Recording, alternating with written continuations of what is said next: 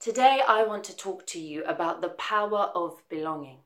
I know that feeling like I belonged has been a real struggle in my own life, and perhaps this is something that you have experienced. When I was born, my biological father already had a family. He had a wife and children, and so what that meant for me was that I grew up without knowing him. My mum, she struggled as a single parent. She found herself living in a hostel. English was not her first language, and so she struggled to find work. And on top of that, she had a newborn baby. Before I was even a year old, my mum decided that the best thing to do would be to send me to Ghana, where she had family and friends. So for the next 9 years, I lived in a type of foster care system, moving from home to home and city to city, and that was pretty much my life. Family was a foreign concept to me. And even though the homes that I stayed in treated me well, I always knew that I wasn't family. Eventually, I moved back to the UK where I lived with my mum. But sadly, some years later, my mum passed away with cancer. And here I was again, an orphan. And my dad, I still don't know him. In Romans chapter 8, verse 14 to 17, it says, "For those who are led by the Spirit of God are children of God. The Spirit you receive does not make you slaves so that you live in fear again. Rather, the Spirit you receive brought about your adoption to sonship, and by him we cry, Abba, Father. The Spirit himself testifies with our spirit that we are God's children. Now, if we are children, then we are heirs, heirs of God and co-heirs with Christ." What Paul was stressing here was that an adopted child would receive the family name. They would even receive an inheritance. The adoptive parents would go out of their way and actively seek a son, even if they had their own. And this is the reality for you and for me today. We have been sought after. And the Spirit of God enables us to experience this and to know that we are God's children, that we have a Father in heaven.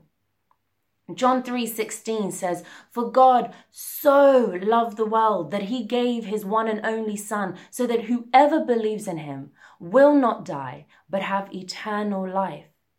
He so loved us that it was worth the price paid. And when we fix our eyes on the cross where the love of God poured out, we can know through the Spirit that we are children of God and that was always his plan.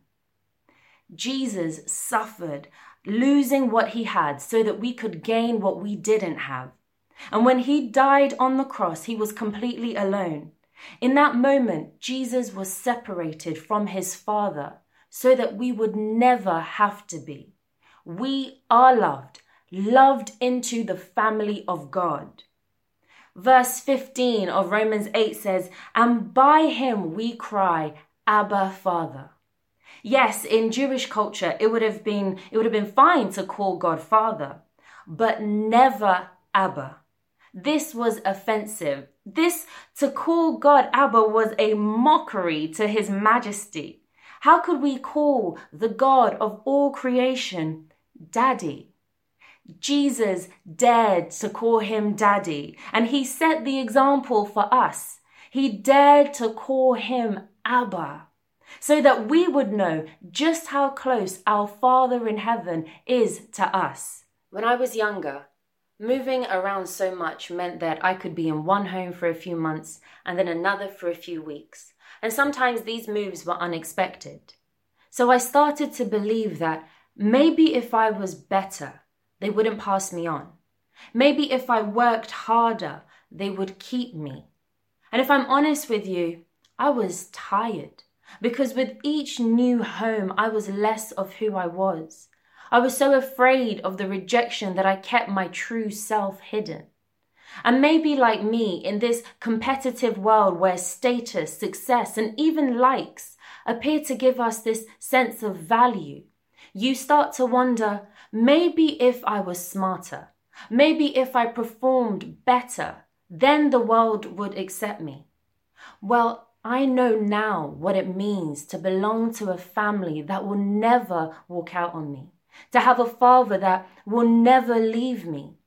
Jeremiah 1:5 says, I knew you before you were in your mother's womb. Now, my mum and dad may not have planned me, but God planned me. You are a part of the very best plan, a plan that was in place even before the creation of the world. Our adoption into the family of God is final, and there is nothing that you can do that can separate you from the love of God. There is a song that we sing at church called Who You Say I Am, and in the chorus, the words go like this. In my Father's house, there is a place for me. I am a child of God. Yes, I am. I am chosen and not forsaken. I am who you say I am. There is nothing more truer than that, and nothing more costly than that truth. We didn't receive a spirit of fear. No, we read earlier on in Romans where it says, the spirit you received does not make you slaves so that you live in fear again. Rather, the spirit you received brought about your adoption to sonship. And by him we cry, Abba, Father. It is through the Holy Spirit that we experience being embraced into the family of God. God gives us the very spirit of his Son so that we can cry out with absolute conviction, Abba, Father. Everyone wants to belong to somewhere or to someone. And the church is not a place that we attend, but a people that we belong to. And when we know God as our Father and that it is in him that we belong, there is a void in us that is filled. God invites us to respond to him with a child's dependence. And many of us have a family, and yet we have grown up as orphans. Jesus himself says, I will not leave you as orphans. I will come to you.